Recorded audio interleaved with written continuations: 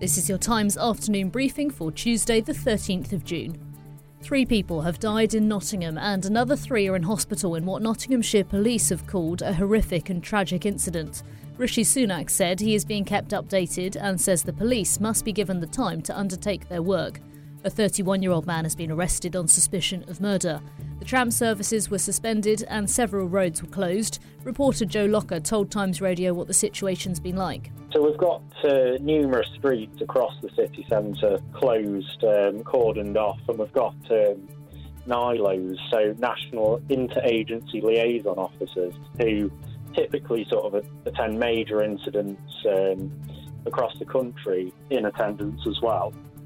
The chair of the COVID public inquiry has opened proceedings by saying she hopes people understand the difficult balance she has to make between hearing from many who are bereaved and making timely recommendations to save lives in the future. The inquiry will look into the government's behaviour running up to and during the pandemic.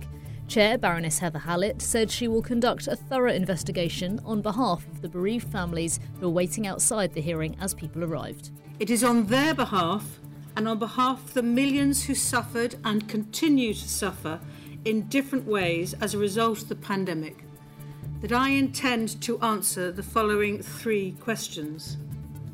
Was the UK properly prepared for a pandemic? Was the response to it appropriate? And can we learn lessons for the future?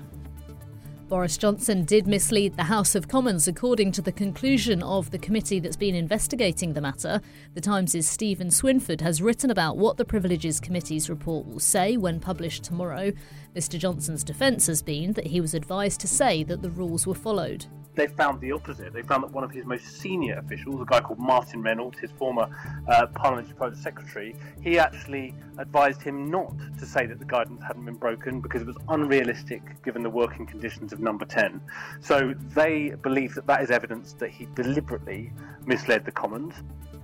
Caroline Noakes, the chair of the Women and Equality Select Committee, has said MPs should look at a law which has led to a prison sentence for a woman who had an abortion at 32 to 34 weeks pregnant. Carla Foster knew she was beyond the limit for a legal abortion, but lied about her pregnancy stage to obtain abortion pills at home during the pandemic, which caused her to give birth to a stillborn baby about 5 to 7 weeks before full term. Rachel Clark from the British Pregnancy Advisory Service, who provided the pills, told us this case should not mean more restrictions on access to abortions at home. That change was absolutely essential and has delivered hundreds of thousands of women the ability to more easily access necessary healthcare.